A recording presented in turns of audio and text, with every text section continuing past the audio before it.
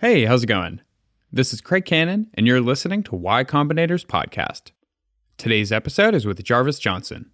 Jarvis was previously a software engineer at Patreon, Yelp, and Google. He's now a YouTuber. You can find him on YouTube at Jarvis Johnson and on Twitter at Jarvis. All right, here we go.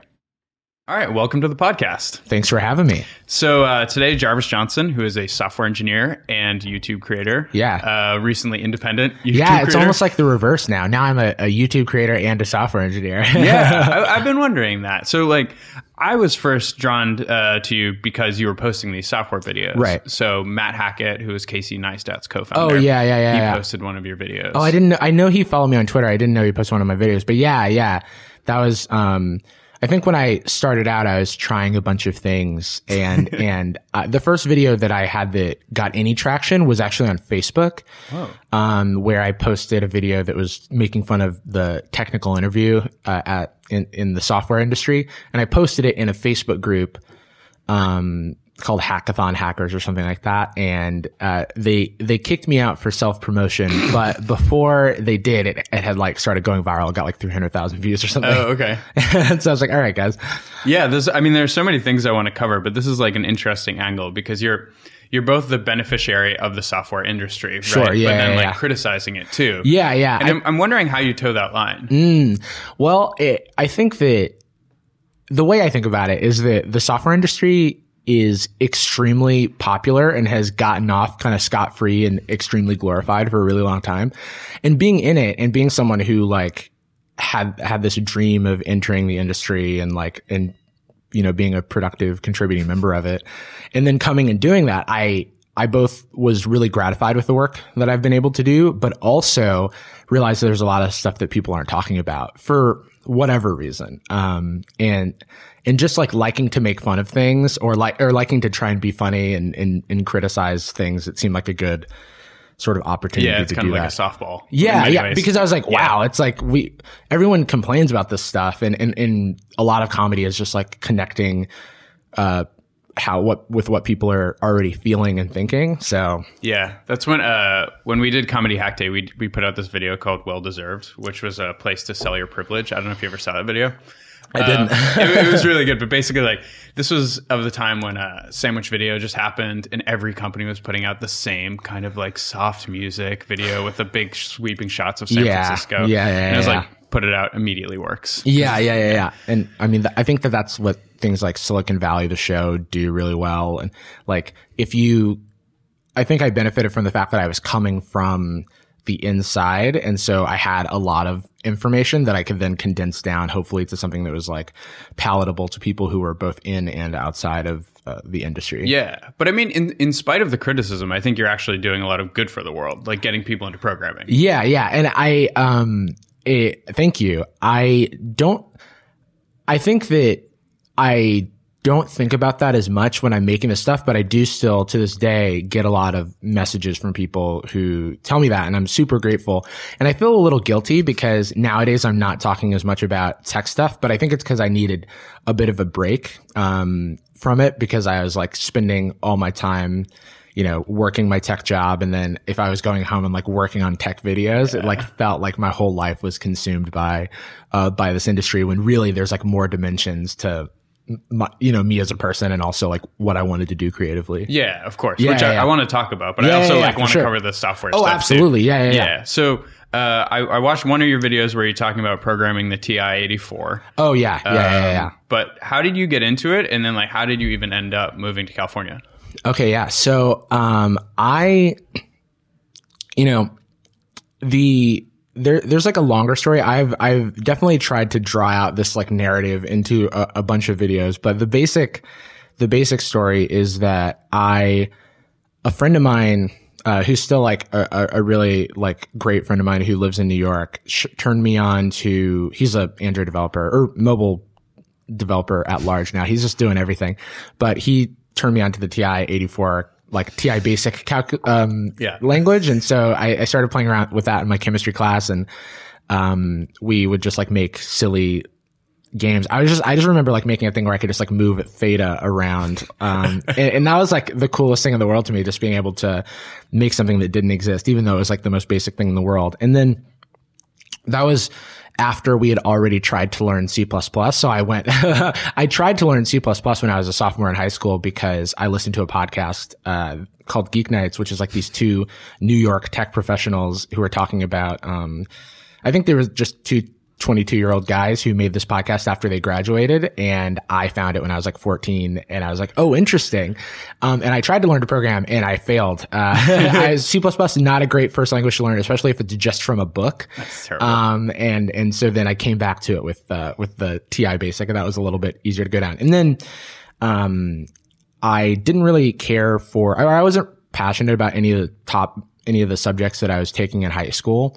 So when it came time to pick a college major, computer science was like a thing that felt like more palatable to me. Yeah. And then I went to Georgia Tech, for my undergrad in computer science. And I just found like such a supportive community there that it was able to like help support my natural interest, but also like help me through the hard times. Because it's not like computer science is like not an easy degree by any means.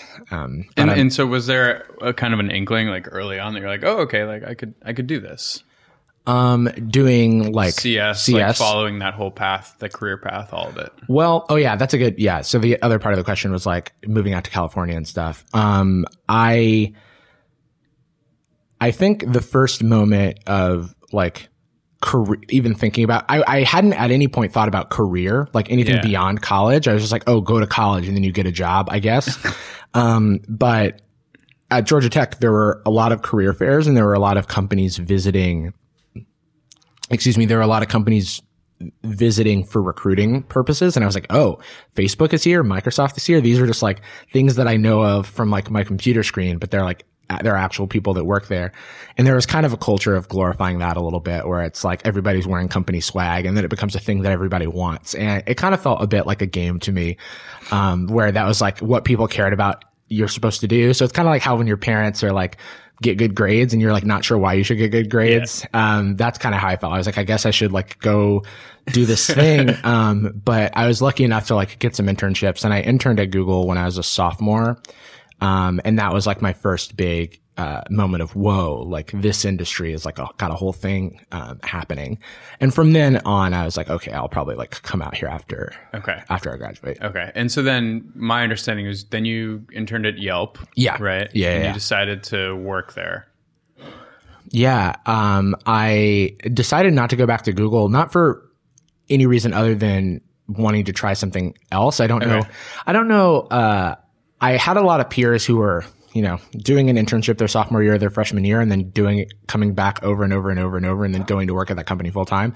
And that never quite made sense to me because, the company can never value the intern that much. And you miss out on getting a lot of experience with a bunch of like very different companies, because companies at different stages or even at exactly the same stage can operate completely differently. And you're never really going to know what you like unless you try a couple of different things. So I went to Yelp just to like try something new, and it was in San Francisco, and I didn't like living in the South Bay when I was interning at Google, and didn't want to do a big commute. So Yelp was a good fit there. And I just had such good mentorship that I wanted to come back full time. Yeah. I think a lot of these jobs can create a scarcity mindset in people. And they think, oh man, I don't know if I could ever get the Google job again. Yeah. And the reality is most likely you can. Over a long enough time period, especially because, there's definitely, false negative rates and false positive rates in the interviewing process, but there's also so many opportunities, that it's bound to, even if you don't do well in the interview this year, you can try every 6 months, you can try every year. And there's so many of those opportunities that something's going to land. It really only takes one. Yeah. I thought that was actually a really nice piece of advice that you gave, because you interviewed at Yelp twice. Yeah. And most people think like, oh man, once I fail the Facebook interview, I'm gone. It's because it's such you grow so much and so much changes. I also interviewed at Google, or interviewed for the Google internship and failed it. And then, got a call back for like a different program, and they like used my failed interview, and I didn't have to interview again. So it was like a weird situation of like, that's actually maybe a theme in my life. It's like, this seemed like a failure at the time, but it was actually not. I just like framed it that way in my head. Interesting. And so like, I want us to be mindful of how we frame our failures and like the narratives of our lives because they may not actually be that. Yeah. Like objectively speaking. Right. I mean, like you said, over a long enough time frame too. Like when you keep doing things, you keep getting up. Yeah, absolutely. Yeah. And yeah, just keep getting up. That's I know. Well, that's really the story of it all, especially with creators. Yeah. So at what point do you decide, okay, Yelp, this has been cool. Like I want to move to a smaller startup. So it was more, I definitely could have stayed at Yelp for a long time because I had like a lot of good people around me that were supporting me and stuff like that. My rate of growth, at least as I was perceiving it personally, was slowing down. But it was more that this opportunity came up that was kind of, not something that was in my purview, which was working at Patreon. I was like I was in India at like a wedding and a friend of mine had just started working there and was like, hey, you should interview. And I was like, oh wow, like, should I? I don't know. Like, cause it had always been, I had been a fan of like my YouTube and tech career, like very intertwined because I knew about Patreon because I've been following Hank and John Green, who are, YouTubers who've been around since like the beginning. And I've been following them since, or very early on in their YouTube careers. They had started something called Subbable that Patreon then acquired. And that's how I was aware of Patreon. So I was like, oh, I could be working on stuff that they like care about and that they use. And that value proposition was like enough for me to at least interview. Yeah. And so it was really my proximity to YouTube that inspired me to like make the change. And then that, and I felt more confident in my technical skills. Because when I initially started out, I think I wanted to work at Google because I was afraid that I like couldn't hack it at a smaller like startup. Meaning that you wouldn't have the mentors? Yeah, or like that I didn't know enough. Like I knew, like I did a lot of hackathons and stuff in college, and I had all these friends who were just like self-starters who knew, who could really just build something all their own, the full stack or whatever. And I didn't feel super confident in my skill set. Like I wanted to work at a bigger company because I felt that I would learn patterns. I would develop a skill, like something that I could then work downward from and like know how things scale up for larger companies and then apply them to smaller companies. But I had enough confidence in myself at that point. It's not necessarily a bad idea either. I mean, I heard you mention you had student debt when you graduated, and I was in the same boat. Like I didn't work at the big company. That's a different kind of pain. Yeah, no, that's another good example. I think there's a safety there. I think there's a lot of advice that's going to say like, oh, you might learn so much more at the startup, and it's like maybe that's true. But I think you should be asking like, am I going to learn the right stuff? Am I going to learn good habits and good patterns, or am I going to be like trying to build something with like the fire, like the worry that the company's going to collapse on my shoulders. And, I'm going to be doing that for like far less, money. And if you've got, your own personal finances to take care of, or you've got dependents, or you're helping out your family and stuff, I think that the smart decision in a lot of, I know that the smart decision for me was to work at a bigger company out of college and take care of all that. Cause it was just like if I had student loans now, I wouldn't have been able to do half the stuff that I was like able to do. I mean, it's also a complete mindset shift. Yeah. Like as soon as you're in the black, you're like way more optimistic about things you could try out. And you're able to invest, all that money that you're investing in student loans, you can now invest in your own like financial safety net. Cause like that was not something that I had. And so I needed to build that for myself before I could think about kind of like put on your oxygen mask before like helping children or whatever. Yeah, dude. I want to talk about this like in related to creative confidence and risk aversion. But before we get there, for sure. I want to talk about you switching from an individual contributor as an engineer to a manager. Right. Why did you want to do that? So, I always enjoyed I enjoy the act of like engineering. I like making things. I like creative problem solving. But I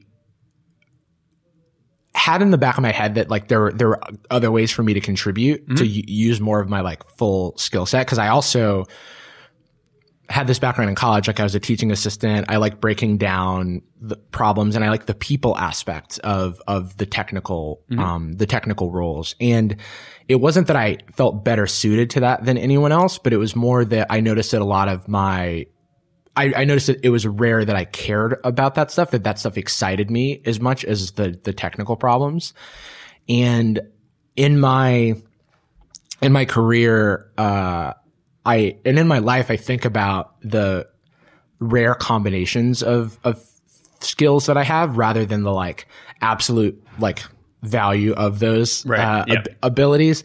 And I'm like, well, if I can take this like technical ability and I can also like spend a lot of time talking to people and thinking about like larger picture stuff and also career development and stuff like that. That's something that I'm curious about. All that combined with the fact that I had a really good manager at Yelp who was like an inspiration for what and an example of what like a good management could do for a team. And that was like super cool to see. And I was like, wow, like it would be neat to like walk in that person's like footsteps or to try to model myself after that. Right. Well, I think it's one of these things where you're studying it in school or on the side, CS. And you think, man, this is fun, but I don't want to completely live in the console. Right. And I very much felt like that doing like hackathons and stuff on the side, you know, like I was an English major, like I have, you know, interacted with people, right? Right. But it's a little scary to think about. Yeah, no, that's definitely a thing. Like in college, I lived that lifestyle, that sort of archetypal, you know, what's the kind word to use? But I like how, you know, I had my hood up. I was like in my terminal. I like used, you know, the cool Linux distributions or whatever. Sweet keyboard. Yeah. I didn't quite switch to Dvorak as my keyboard, but, I judged people who were using Macs, which is like the loopiest one. But yeah, like I lived that life a little bit and I felt that I could combine more. All of that's to say that I knew that I eventually wanted to try it out. But then the opportunity presented itself. And it was at Patreon where I had already been there for almost 2 years and I had like a lot of trust and a lot of support, from the people around me and in a peer circle of other people in management. So I wasn't like flying completely solo. So it felt like the right environment to try it. And then I did it for almost a year, but in leaving the tech industry was not a function of like not enjoying that role or not thinking like, I think that if I were to rejoin the tech industry now, I don't know whether or not I would go for like a leadership role or like an IC role. Yeah. But I know that I definitely had more fuel in me for keeping going with management. Interesting. Do you think the management experience has made you a better individual contributor? Because like now that's my understanding is it's just you, right? You're a one-man shop. Has it improved, I don't know, your goal setting, your efficiency, any of that kind of stuff? I think a lot about process. And I think that thinking about process and like operating efficiency is like a super valuable skill set to learn. That was another attractive thing about management is like, it would be cool to learn the types of things that would make me a good manager, whether or not I use them as a manager in my career or I use them wherever I go next, or with whatever I do next. So yes, I do think about that. I think I value my time a lot more than I would have.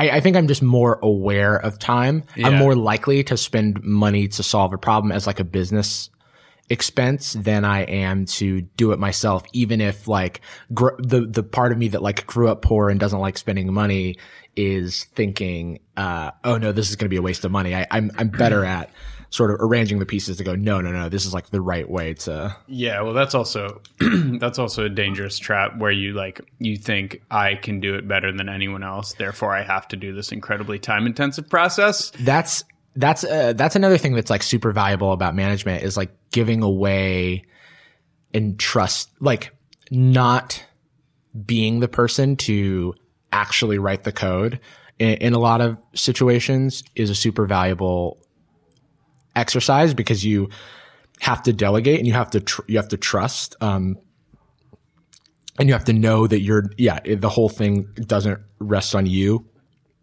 I think that that's like a useful skill for anybody to have. Yeah, no, I love I'm not much a fan for business books, but there's one called The E-Myth. I don't know if you ever read that one. No. It's one of, in my opinion, the few good ones. It could be summarized in like a couple pages. Sure. Basically, it's like most people who are, say, like an engineer, want to go out and do their own thing because they're like, oh man, I won't have to deal with the bullshit of the company life, et cetera, et cetera.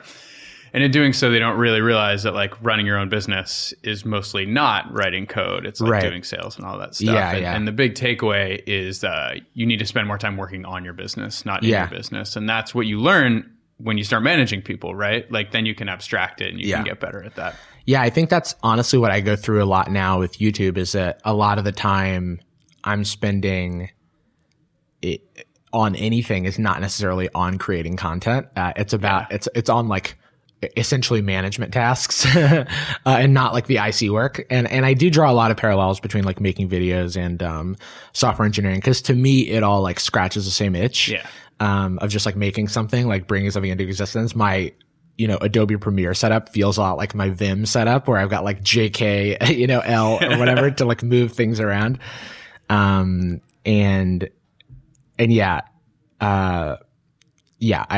definitely agree with that. Okay. And so what was the moment? Was it just like, oh, okay, I can monetize my channel to a certain amount, I can make the jump? Or was there a particular moment that made you want to fully break from Patreon? So I've mentioned before that I'm like a very risk averse person. So it took me a while to think of doing YouTube stuff full time as a clean break. I think I had a bunch of contingency plans in my head of like, well, maybe I'll work part time, or maybe I'll do this, or maybe I'll do that. And it took a while to say, no, I need to do this clean break thing, because otherwise I'm never going to grow, and it's possible that I don't even invest as much as I can in this creative endeavor, because I am afraid I'm trying to like hold on to two things. Yeah. There wasn't necessarily a threshold that I necessarily hit monetarily. Yeah. It was more that I had spent about a year at that point juggling both, where in some ways I'm amazed that I was able to do like my regular job and also YouTube, because I would like wake up at 6 a.m. and like write or like work on a video. And then like the benefit of the tech industry is that like you could go into work at like 10 or even 11 and it's not like weird. Yeah. And so I would try to use that to my advantage. So I would wake up like hyper early and then like kind of work two jobs. Yeah. Work two jobs essentially. Yeah. And I can't do that now. Maybe, which is maybe a good thing. Like in my head, you even can do it now. So even though it's my only job now doing YouTube stuff, I can't like harness that energy. You mean you got soft? Maybe it's like different. Kidding. It's different. You're probably just much healthier. Yeah, I think it's just healthier, because like the point that I was getting at with that is that I hit like a breaking point where I was like, this is no longer sustainable, because it's like I don't like see my friends or anything like that. I'm like just this working machine. So because the other part of that was I was also working weekends. Yeah. And while still just trying to figure, like a lot of my YouTube stuff is like trying to figure things out, like with like what I want to even make, rather than making stuff sometimes. So I would just spend a lot of time researching stuff, or like in empty Word documents, that it's just like never feeling satisfied with like your output is like a really dangerous. Interesting. So was there any one particular moment where you're just like underwater on everything and it just broke, or how did it go? Yeah, I think there was this time towards the end of last year where when I started managing, I kind of made an agreement with myself not to do any IC work, and because I thought that was going to help me like transition better, and I was just like doing a lot more coaching and stuff, because the benefit of switching into management at a company that I'd already been an IC at is I had a lot of context on stuff. So I was able to use that to like not actually have to write the code myself. Yeah. And then there was a period towards the end of the year where we had switched into doing work that required a lot of like back-end expertise, and our team like loadout didn't have people who were like had that background at the company. Like a lot of people who were willing to learn, which is amazing. But like what we needed was like a back-end tech lead. And that was like a role that I've held before, but we can just like grab that person. Like it all takes time. So I also started doing IC work again. And when I was like doing IC work and management work and making videos, I was like, I can't keep doing this. This is like, this is the worst. And so then, so what also happened sort of at the same time was that like YouTube started like blowing up. Yep. And my YouTube had gone from a thing that like I could just like take a month off if I really needed to something where like I had like 300 or 400,000 subscribers, not overnight, but like over a month, basically. Which is insane growth. Yeah. And it's like, well, we can talk about that. But, and I was like, well, there's like an opportunity here. Like what happens if I'm actually able to like put more into this? Yeah. Because at a certain point I was only making a video every like 2 weeks or a month, if that. And it was like things were still happening. So I like really wanted to, I didn't want the ship to sail without me capitalizing on it a little bit. And I still like, I'm not really a regrets person, but I'm like, oh yeah, I definitely felt like I left a lot on the table like in that time because I couldn't capitalize on the moment, because I think that the moment has passed and now I'm like waiting for the next moment in terms of growth. Cause I think that YouTube growth happens in like waves. Well, I mean, based on my like limited experience, it's like you get caught in the algorithm for whatever particular reason, and it just goes. But then other times it's really slow, just plodding along. Yeah. No, that's like that's a thing for sure. It's something that I've observed happening to a bunch of other channels where it almost feels like a storm. In terms of if you look at the analytics, it's like, oh, you're suddenly gaining thousands of subscribers a day. And then that's not happening for like, whereas like normally maybe you're getting 500 or 1,000 subscribers a day or 200 or something like that. And, that storm passes, eventually. And while it's there, I do think that there's like ways to capitalize on it. And I was like, okay, I don't know how long this moment's going to last, but, maybe this is something I could do for more of my time. So I started thinking about it, like having conversations. One conversation I had was with like, Jack Conte, the CEO of Patreon. He was always been like super supportive of me. And so I have like an immense gratitude to him, because I just remember having like 2,000 YouTube subscribers and like having a one-on-one with him just like about YouTube, where I was just like, I don't know. Like, were they all clued in? Everyone at your work? Well, I think people were aware. Me and another coworker had started our channels at the same time, and hers blew up kind of immediately. So I think everyone was kind of aware that a couple of us were doing YouTube stuff.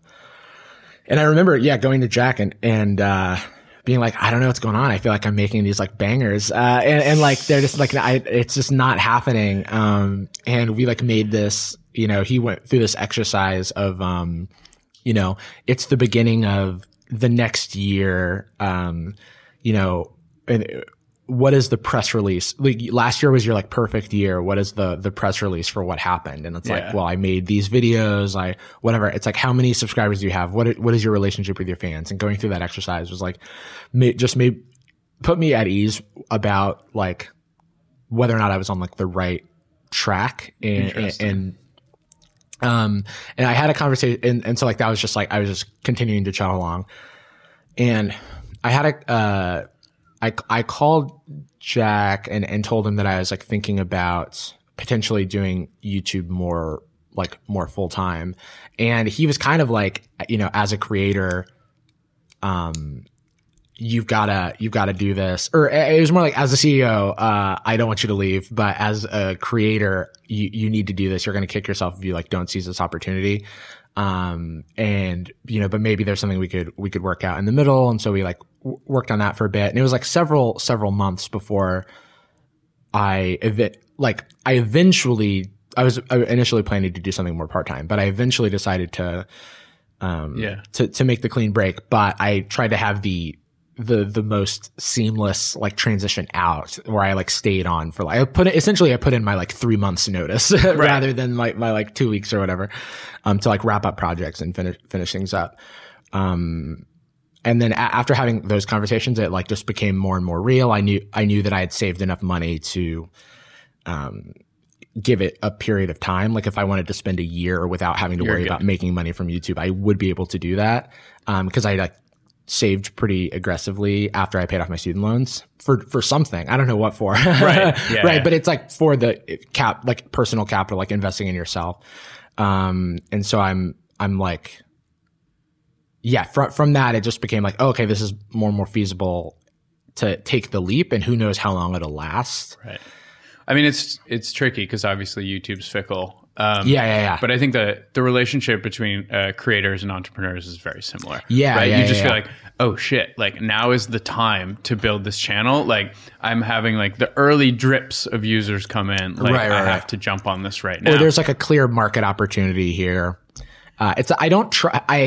Unfortunately, my brain does like think about things in those terms often, so I have to pull myself back into just like making stuff that I, want to. So this is the next thing I wanted to talk about. So you mentioned it already, like the relationship with fans, and it's something that I'm always curious about with our channel that I need to do a better job of, like talking to the users, basically. Right. But then on the other hand, you're like, I kind of want to make the stuff I want to make. Yeah. And so how do you balance that? Yeah.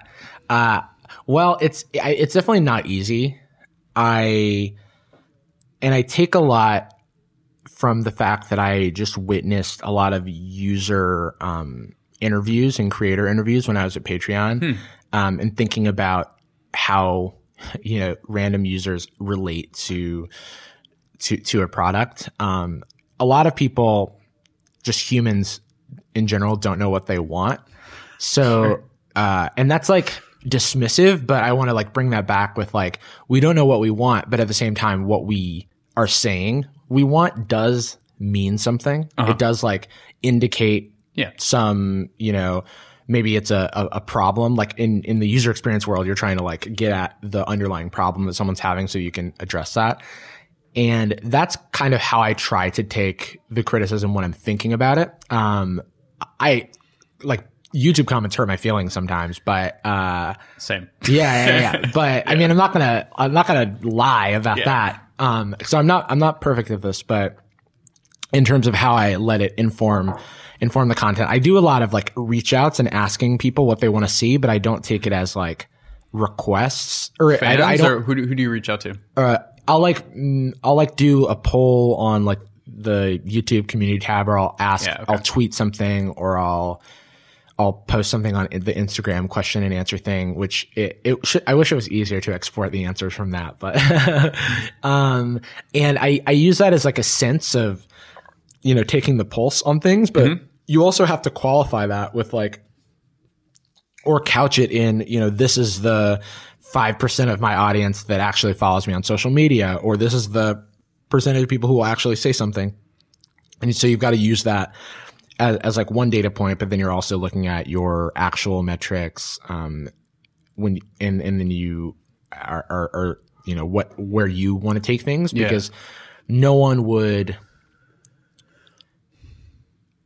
It's kind of like in the tech world, there's like, or I guess in product world, there's this thought that you like can't iterate yourself to a product vision. Yeah, I've heard this before. It's like all these people are just like A/B testing and reaching some like local maximum. Exactly. That's exactly how I like. This is the one place I think where that's exactly how I think about it. Where I'm like, you can find those local extremities, but not know that there's like this.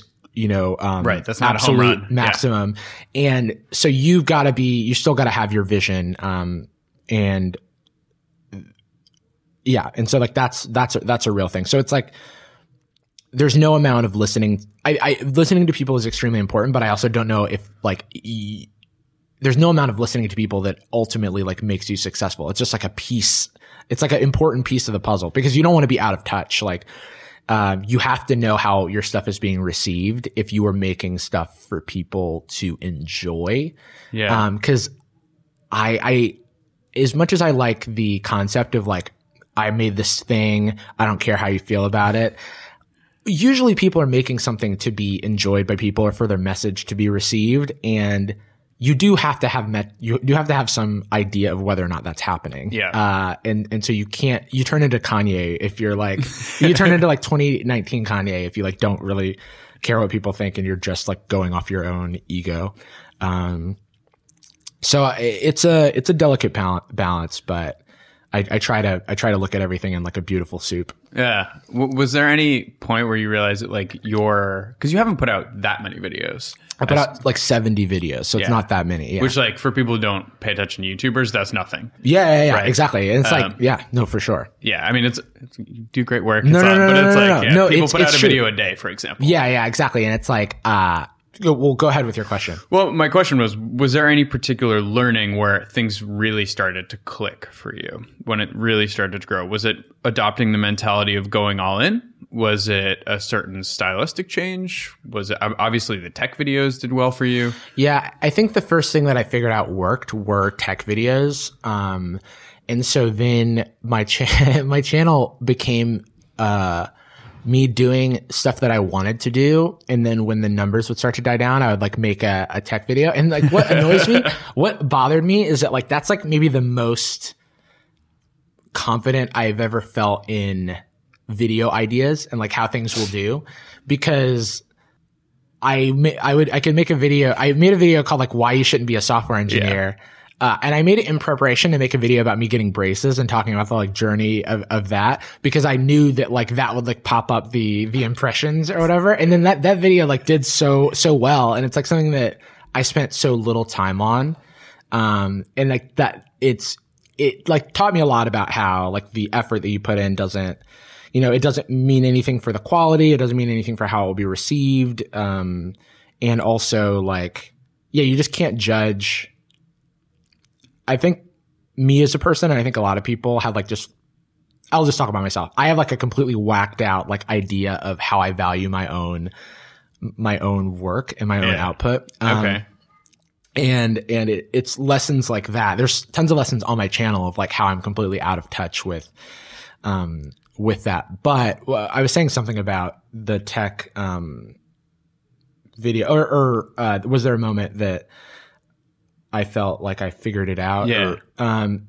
I think no, except for the fact that I knew that tech videos did better than non-tech videos. So I would like throw tech videos in there, to like sort of tentpole the other content while I was like continuing to experience. But it's a weird strategy. Like because now if you look at your videos, like there are some tech videos still, but the lion's share of them are not. And like not that many channels do that. And not that many companies think like, okay, we're going to have like this product for this audience and then this product for this audience. And like the overlap might not be the same. Yeah. In my mind, there was a thread that connected all of that stuff. Yeah.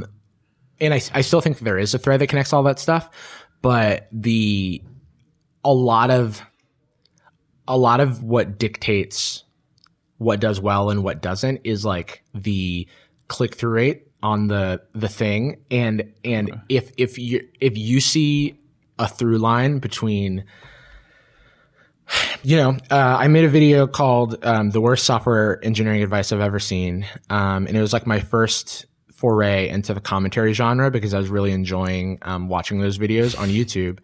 And the reason I made that video is because I was like, okay, I know that people like tech videos from this channel and I really like commentary videos. So let me like make a tech commentary video that I can then pivot hopefully into just commentary videos, because I wanted to get people used to like that format for me so that then I could like remove the tech. But what I, misjudged at the time, this I don't think ended up mattering a great deal, but like what I misjudged at the time was that the click through on, even though at the end of that software engineering advice video, I talked about this channel called 5 Minute Crafts. When I actually made a video about 5 Minute Crafts, no one clicked on it.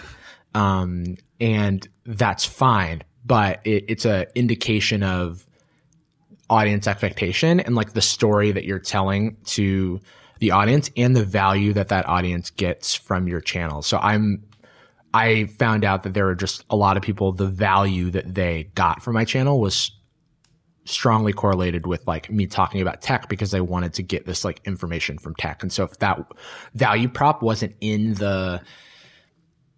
immediately obvious, then they wouldn't click on it. And so like that was like the takeaway from that moment.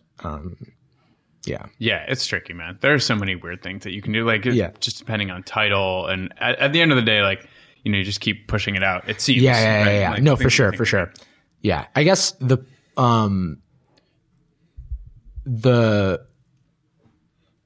point of all of that and of learning all of that was to like develop I did have a content strategy of like, how am I realized that, you know, you're not really, what's the phrase? Like, you can't choose what you're famous for or whatever. Yeah. I made some tech videos because they were getting the most traction, but then it like kind of got away from me. And even though my channel wasn't a tech channel to me, it was like a tech channel to other people. Totally. And it's like, I've like run the numbers. At like no point did my channel have more than 50% tech videos, but because in my head, I was like, that was never the thing. But, and now to this day of my 70 videos, like 20 of them, are tech videos, but the thing that resonated with the first like bigger audience was that. And so that's what it was to them. And so when I made stuff outside of that, I had to have like stronger hypotheses about the other people that I was reaching and like how people were converting across the different styles of video. I mean, I think this is like why, I mean, in many ways, because humans are so good at rationalizing things, they just say, okay, fine. You see it happen with products all the time. Like in many ways, it's great, right? Provided it's not harming the world in a massive way.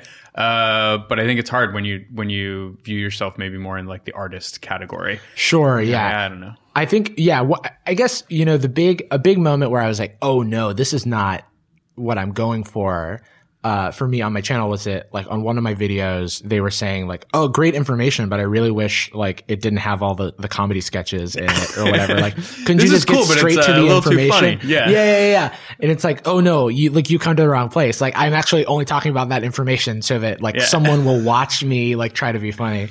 It's my main critique of a lot of like tech, you know, whatever, like sub communities where it's all like upvote based. There's just like, there's not a lot of joy.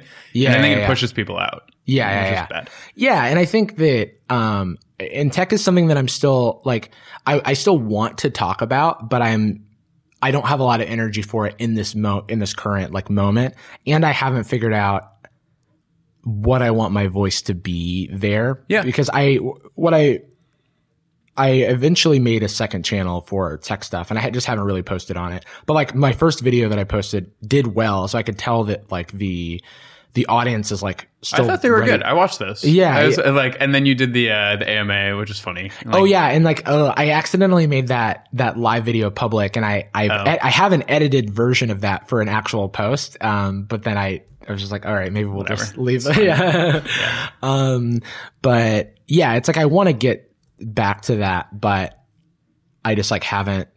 I don't have my shit together is essentially the I mean, and it's also fair when you're like, hey, listen, I've expressed these certain ideas. Like, I know that many people might want to hear the same thing over and over again, but like that's not really where I'm going. Yeah. And I think that I'm sure I can do like some sort of advice or Q&A type thing, but it's just like not where my attention is right now. And so a lot of what I talk about is like a function of where my attention is. Which is great. Yeah. So you did get a bunch of questions, some tech related from Twitter. Yeah, and that's totally chill. So one question I really liked was from Nathan Alabach. So do you know who this is? No. He runs the Steakums Twitter account. Oh. Yeah. That's hilarious. I don't even, is the Steakums Twitter account good? Oh, it's a great example of like the what brand Twitter has turned into. It's kind of like the anti-brand Twitter brand so Twitter. It's like the moon pie Twitter? Exactly. Yeah. It's great. I made a couple of videos about brand Twitter and like I met Nathan through that on the internet and like we've kept in touch. Great guy. That's cool. I like that guy. Okay. Yeah.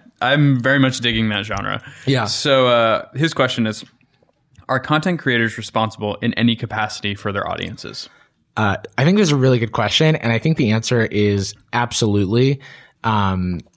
Yes, in a big capacity, maybe not 100% responsible, because like if someone who like you get this with PewDiePie, like he's so big. Yeah, and it's like if anyone does anything bad in his name, it's like what is his responsibility to that? And I think that he does have a responsibility, because I think that there's a power. He's not solely responsible for these people because they're free thinking individuals, but when you have that power dynamic, and yeah, when you have that power dynamic, there are going to be people who are doing things for you or to get your attention or to benefit from your brand or your name or whatever. And I think the best I can do in that situation is to try to call out when things don't seem like right to me. Like if someone like says something mean in my name or something, I feel a responsibility to call that out and to try to like look within myself as to like why a person who acted that way enjoys my content. You know what I mean? Yeah.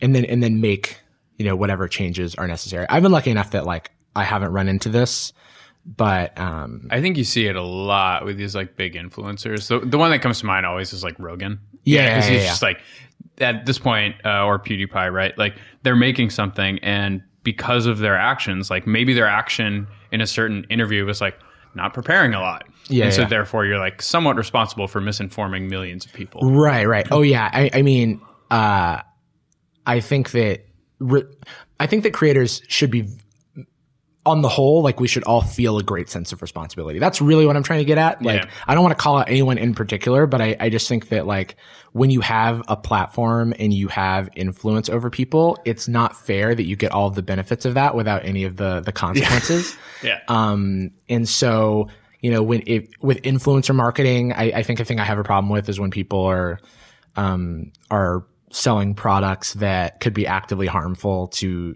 their audiences to like make a quick buck. That's like, I get some brand offers now where I get stressed out over like trying to look into like whether or not the company is like something that I could support. And I think that that's right. I think that we should feel like a little more pain there and not just like, oh yeah, sign the check, like pay me a bunch of money. Well, I mean, like even more abstractly, you're kind of in the business of consuming people's attention. Yeah. And, it's like, it's a little complicated there. Yeah, absolutely. And I feel like there is a trust that is built between the audience and the creator. Like, I want people to know that I am thinking about like what I'm saying, how I'm saying it, what I'm promoting. Yeah. The type of behavior, like in terms of products or behaviors that I'm promoting, what I'm calling out. Like, I think that like a lot of time, like what I choose to talk about specifically is the result of a lot of thought and like, how is this going to be perceived? Am I punching down? Is this like, I think it's a thing that, we should all be, when we're responsible for people's attention, we should, not take that lightly. Yeah, absolutely. And it can be deceptive because you see your thumbnails and you're like, this is just some like YouTube-y stuff. But it's a little more thoughtful than that. Yeah. Oh, no, totally. And that's like kind of the game that you play. We haven't gone down that path yet. Yeah, I mean, it's tricky. I mean, for me, the most is that, I've made videos that are called like, this is the worst channel on YouTube, where that's like hyperbole for sure. But at the same time, like if you come in for that and then you stick around and then you see like the actual statement that I'm trying to make, then it's like, I don't feel too bad about that. That's fine. You're not as like negative as your titles would make you seem. That's actually fascinating to me as well. I've been experimenting with how to, like are you familiar with Mr. Beast? No, I don't know. So he's a huge YouTuber, one of the biggest YouTubers right now, who's new. A lot of what he does is like, gives away a bunch of money to like a homeless person, or like he like puts 100 million Orbeez in his friend's backyard, like these giant stunts that involve like a lot of money. Casey Neistat just had him on, doing an interview. It's like maybe a good intro to him, but, he's given away like, he's got like 18 million subscribers or something now. He's like given away like $2 million or something. Dude. And it's fascinating. because one of the things that he says is that, you know, a lot of people think you need negativity for clicks, but you can also do clickbait with positivity. I'm still trying to figure out how to like, because I think I'm a pretty like optimistic, positive, and kind of cheesy person, and I'm trying to figure out how to translate that. Yep. But I haven't quite gotten there yet. Yeah, I mean, because like that angle can also be off-putting because like, oh, Jarvis is just like virtue signaling here. Like, look how good I am.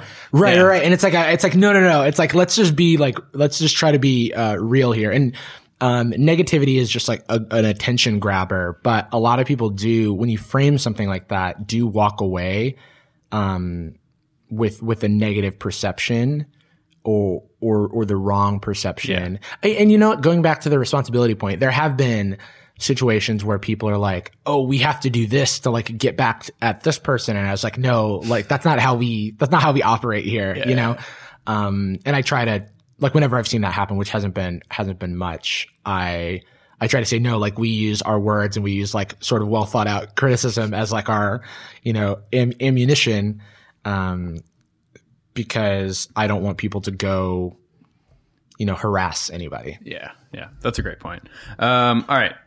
Taylor asks, in what way do you think content creation can benefit one's career in the tech industry? Like, I find a lot of similarities between creating content and making software. Yeah, like, totally. You're drawing, you've got point A and point B. You want to like get to this end via this means, and you just swap out the means of like a video or like a piece of software.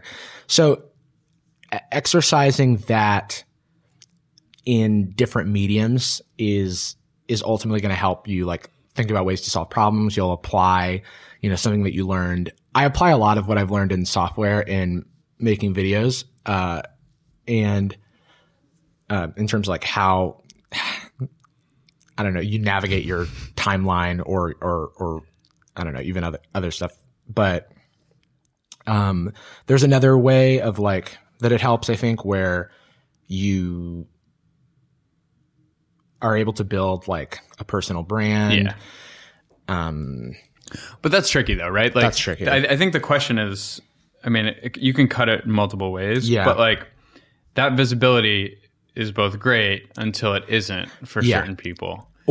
And like, do you even want this content to be related at all to tech? I think that's another thing to be, because I see people asking about it all the time, and you're like, well, maybe I don't want to talk about my work related stuff all the time. And so like, you know, if your videos were just like people smashing pies in your face, like that's awesome. Yeah. But like, that's not necessarily beneficial or detrimental. Yeah. But another way that it could help, if you are like, if you want to make content that is around tech, then if you're teaching something, obviously like that you'll understand things better when you have to frame it towards an audience that like doesn't understand the thing. Yeah. That was something that I learned from being like a teaching assistant, where I was like, let's talk about, you know, depth first search, or whatever. Let's talk about Dijkstra's algorithm.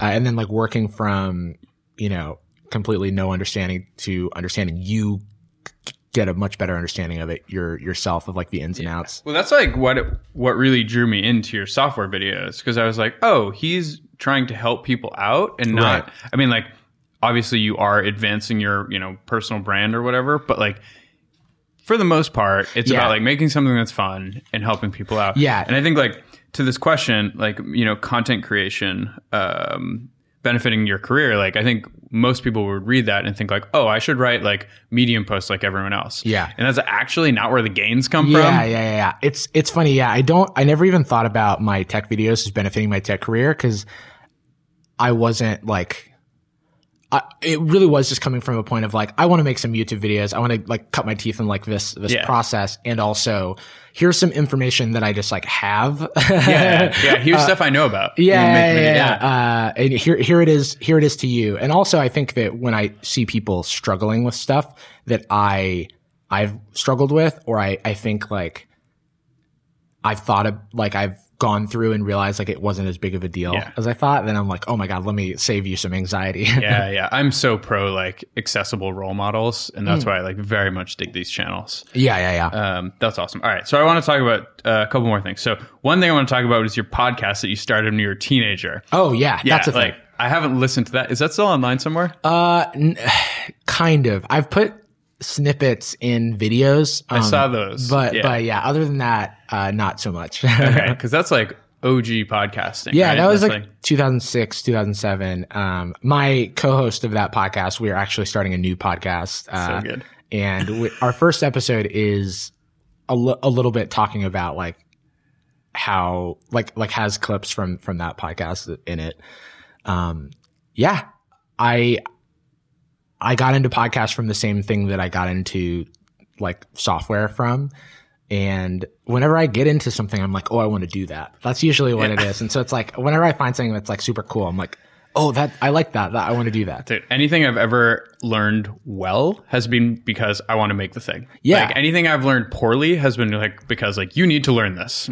Never. Yeah. I'm finding that so much now where I'm wanting to learn about so many things that I should have learned in high school or whatever about history or something, where I'm like, oh, I just like wasn't the right medium, or I like wasn't super jazzed. I almost feel like my brain has changed and like how I want to absorb information, but maybe it's just that like the stakes of everything have changed, and I'm less stressed out about getting the grade and more interested in just like learning things. Yes, learning for fun. Also, not having to learn 7 things at once, 7 different topics, which just seems like broken as well. That's a good point. But yeah, how old are you now? Like, I'm 26. 26. About to turn 27. So 27-year-old could crush high school. Yeah, like let me put me back in, coach.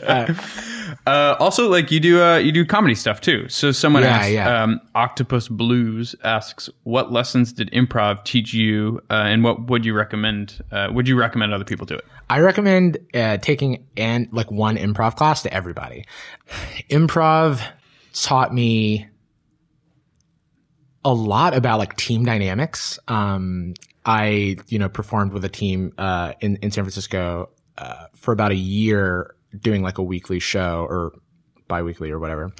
And just like the relationships that you build, and like the improv is all about not being the star of the show and about like setting up your teammates for slam dunks. And that is a lot. I took a lot from that with management, where it's like, how do I make sure that my team is able to like, how do I sort of set them up so that they look really awesome? And there's like a lot of satisfaction in that, like getting somebody a promotion or whatever. Yeah. It feels a lot like, calling back to somebody's joke from like the first beat or whatever, and allowing them to like knock it down.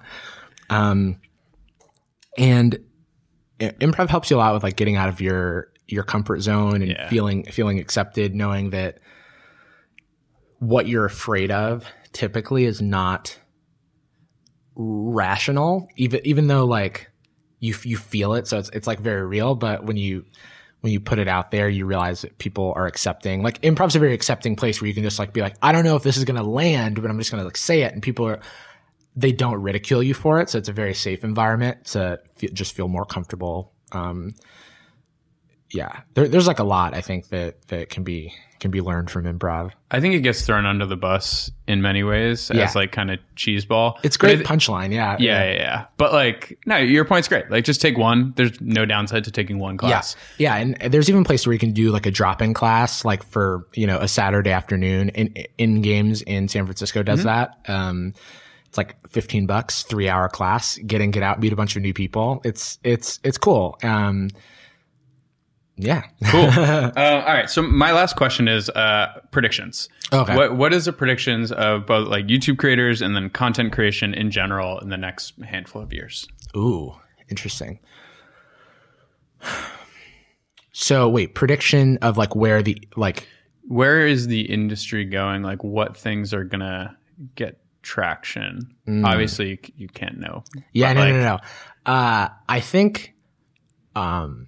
I think that TikTok is going to produce some people, some more quote unquote traditional creators. I think there are people who are doing really interesting stuff on that platform, but there's a lot of noise, or I feel mean even calling it noise, but there's a lot of what people make fun of TikTok for also there. Yeah. So I think that will be the next like thing where people are like, oh, YouTuber is kind of is a word that is used to describe like Logan Pauls of the world, where it's like kind of has a negative connotation. And I hope that will change in the future. I hope that YouTube becomes a more supportive place for creators of all kinds, where they're not like constantly fighting against monetization and stability. Because it's as it stands today, it can be a very unstable thing for a lot of people, and oftentimes not even related to the algorithmic changes, but more like how the loop between like advertisers and YouTube and stuff work. I hope that there's just like traditional media in a lot of ways to me feels like it is the way it is because of gatekeepers. Like it's kind of whenever there's like an incumbent and then somebody new coming in, there's all this energy towards keeping the incumbent in power. And that's what I feel that's kind of how I feel about YouTube and traditional media. Like it's interesting to me that like Liza Koshy is doing, Double Dare on Nickelodeon, because it's like Liza Koshy has like the biggest audience and could be reaching the most people. But now, here's the thing though, from a personal standpoint, like I totally get like wanting to be challenged and wanting to try new things. And like there's like, so I'm actually happy for her and like whatever she wants to do in her career. But when people have like a hierarchy of like, oh, this is just better than this. Yeah. That's like TV was in that situation with movies, or like TV and movies were in that exact same situation. So this and then it flipped. Yeah. And then it flipped. And so like this always seems to be happening and like repeating itself. So I hope that there's less of that and more people jumping. You see like a lot of traditional media people going on YouTube. I hope to see more of that. I know that in a respectful way to the platform, because I know that people are like, ugh, like Will Smith or whatever. But I think that Will Smith is like an interesting YouTube like entity. I think it's hilarious. Yeah, I think I want more people who are like investing in their own sort of thing rather than just straight up television. Totally. Being like dominating on YouTube. Like investing in the platform itself, I think is a valuable thing for all creators. I could be wrong about that, but blurring those lines, making sure that there's still avenues for up and coming people is something that I want to see. I want to see something done about people who have an unlimited amount of resources to pump into YouTube. Like that kind of, it seems like you could just buy success on YouTube if you're a company that wants to just like copy something that like it has some sort of popularity, and then you just like take all the soul out of it. Yes and no. Yeah. Because then you get like the problem of finding the right host. And like there's something about like you talk about your tech videos too, right? Yeah. The through line is you. And the same thing with like Marquez. Like the through line is him. It's like he could go review like paper clips and people are into it. Right. No, that's totally true. I think that is a great like YouTube. Well, I think that's a thing across the internet, but like that's a great thing that YouTube does have. But when I look at content farms is more where I feel less good about it. Like these videos where like CGP Grey or somebody will make a video that's an interesting essay on a topic, and then some channel will like remake that video but worse, but just to like capitalize on like all of it. But they can do that daily or 3 times a day and make a bunch of money off of it because it's a business where they just like pump in. It's an investment almost. So that's like a bummer. It just like adds a bunch of noise to YouTube that is not gonna. It's not something you can actually prevent, but I would, I don't know. I would just like to see less of that. Is more, Okay. I would like to see less things that are obviously content farms, like wildly successful and like dominating like YouTube. But we'll see. Yeah, I agree. All right, man. Thanks for coming in. Thanks for having me. All right, thanks for listening. So as always, you can find the transcript and the video at blog.ycombinator.com. And if you have a second, it would be awesome to give us a rating and review wherever you find your podcast. See you next time.